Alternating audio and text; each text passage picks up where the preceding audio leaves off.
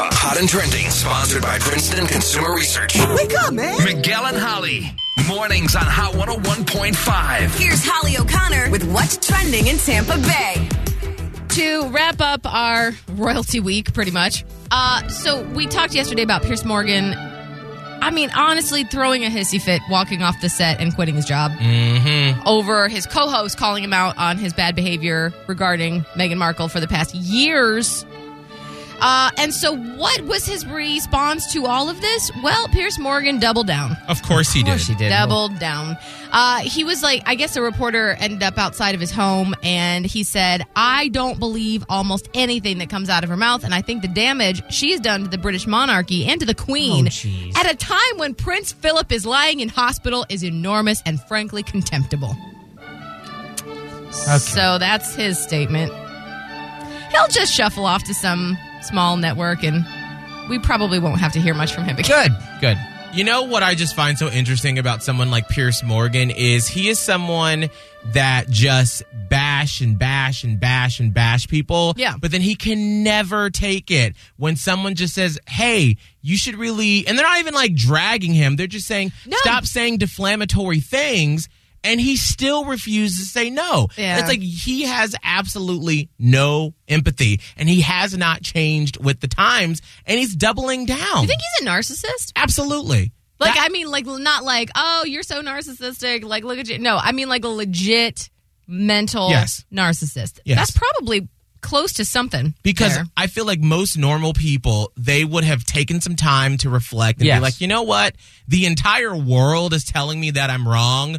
Maybe I should reflect. There are some people that are on his side, and you know who that is? Sharon Osbourne. Oh. She was like, I stand by you, Piers.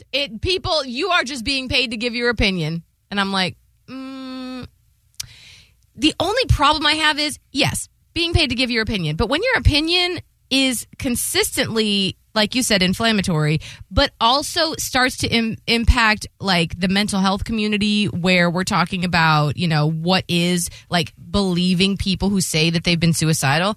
That's where it starts to be unfortunate for me. Right. Yeah. And it's not really, my opinion is that everybody that says they are suicidal is lying. Right. That's actually harmful. Yes. So anyway, and by the way, a new report came out yesterday that said Meagan Markle may have filed a complaint with that network against Piers Morgan after Monday's tirade. I guess it was like there was a complaint lodged on her behalf, maybe management or maybe her handler, who knows what. So anyway, that's the end of that. Unless anything else crazy comes out, we're done.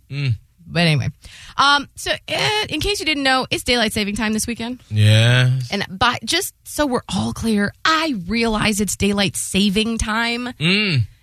But I just still want to say daylight savings time. Right. So forgive me if I slip. It just sounds more right to me. Anyway, if you are not a fan of daylight saving time, having to go back and forth in the fall and the spring, there's some hopeful news for us, because this is like a direct quote from this article. Momentum for ending the time change is stronger now than ever before. That's from USA Today. 15 states, including Florida, have enacted legislation to make daylight saving time a permanent practice instead of having to fall back. Like, once we hit the bump forward on Sunday, that would be it. And I can back it even further. There's this new bipartisan bill in the Senate to make Sunday's time change the final one ever in the country. Never mind the 15 states that are already on board. There's a bill that's saying, well, if we pass this, we won't have to do this anymore. Time is a construct. I mean, it is. Like, that sounds kind of silly, but like, who told us we could just change what time it is? I'm just following the sun. Right? And then everybody's like, oh, the farmers. It wasn't even for the farmers.